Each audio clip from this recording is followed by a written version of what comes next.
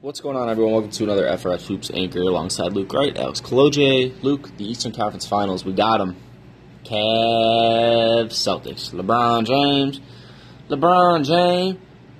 James versus the best coach in the world, Brad Stevens, and his team of just very weird players, how this happened. I mean, I still can't believe that they're here. Just a bunch of young players who all got together and listened to their coach and were led by a vet in Al Horford and Al and the kids. That dunk that Al had tonight. That was good. I didn't think he could jump that high. I don't think anybody thought he could. The reactions on Twitter were kind of priceless. Yeah, they really were. But I think that this is the ultimate player skill versus coaching. I don't think you can find a much worse of a coach in this league other than Ty Lue. Wow. And I don't think you can find a better player in this league besides LeBron James. Who? LeBron James. Who?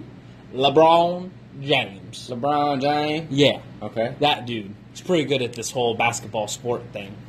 And really, I think this series is going to be a lot of fun. I think we'll probably see a blowout, maybe two.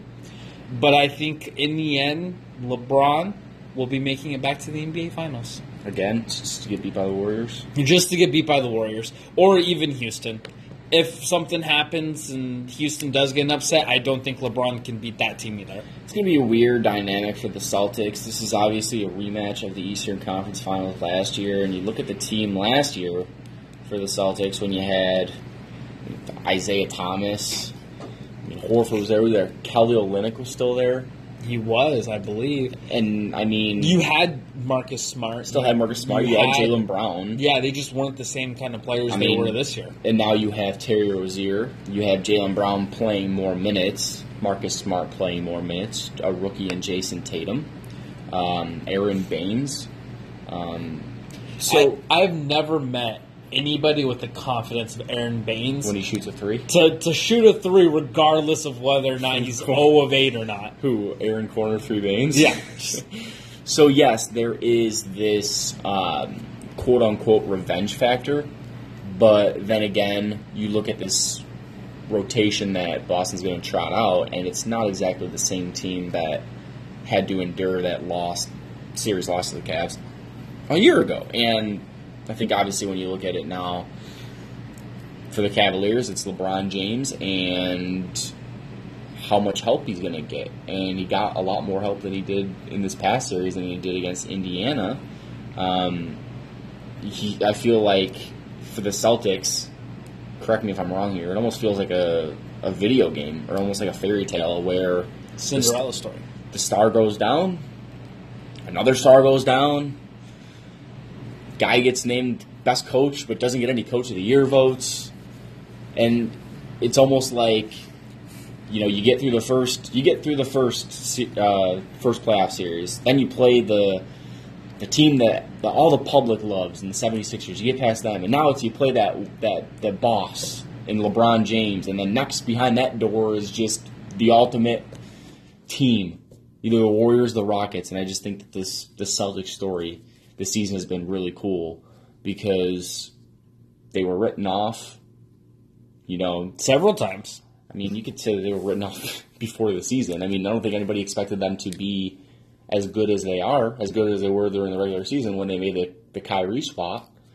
The Cavs get Isaiah Thomas and Jay Crowder and the 2018 pick, and all they got was Kyrie Irving, a guy who averaged 25 points per game, and had he been in the postseason, Celtics probably would have punched their ticket a lot earlier than they did.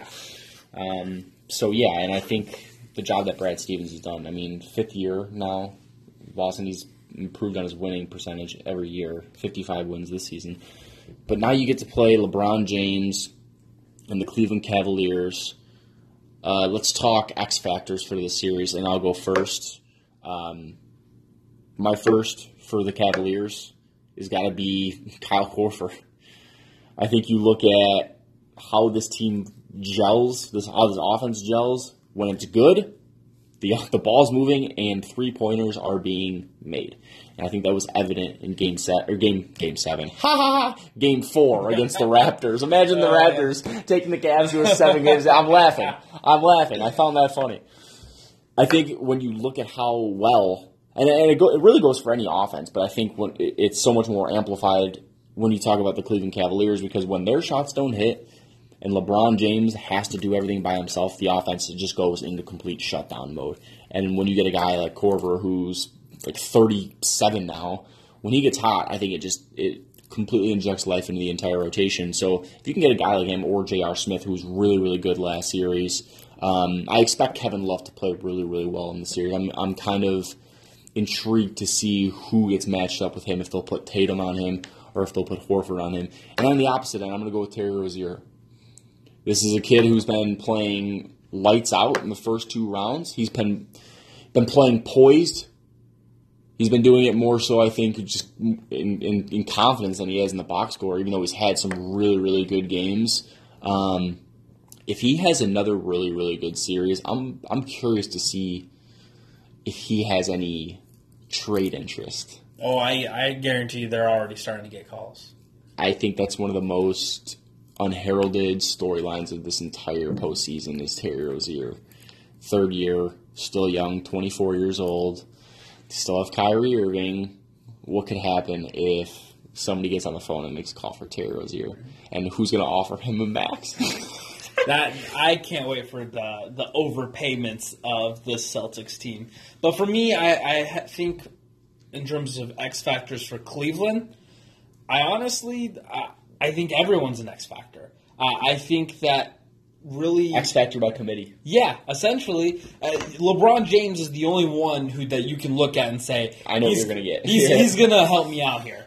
But every other player, we have not seen consistency in this playoffs. Kevin Love finished the Raptors series off amazingly. There's no guarantee that he'll be able to do that in this series. He'll be having a lot tougher defensive matchups, and I think he'll get paired up with Al Horford. And that's going to be a lot tougher assignment for him than Jonas Valanciunas or anybody else that the Raptors could have thrown at him, Serge Ibaka, whoever.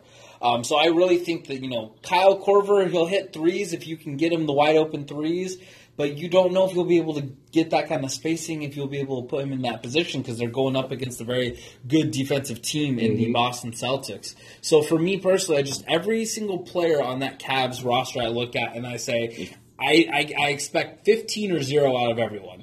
And so depending on how many want to get the 15 that night and how many are getting the 0 that night, I think will determine each game basis. For the Celtics, I think the biggest X factor here is Jason Tatum, because I think he's been one of the many focal points that Brad Stevens has used in the offense, but also he's going to be taking on a different beast. I think more than likely that's the assignment that LeBron James might draw on a night-to-night basis. And how will Jason Tatum perform? He's not going up against other kids his age anymore. He's not going up against people who were in college 1, 2, or 3 years ago. He's going up against the best in the world at what he does. Yeah. And will a young player like Jason Tatum, a player who has literally spent pretty much his entire life watching LeBron James play, I think that's something we don't necessarily talk about a ton. Jason Tatum's 19, 20? 20 years old. Yeah, so he was 5 when LeBron started playing, 15 years ago. Yeah, I'm wondering if Brad Stevens will put Marcus Smart on LeBron. You want to talk about somebody who just creates a matchup nightmare. That'll be, I think, one of the biggest storylines is to see who they put on LeBron.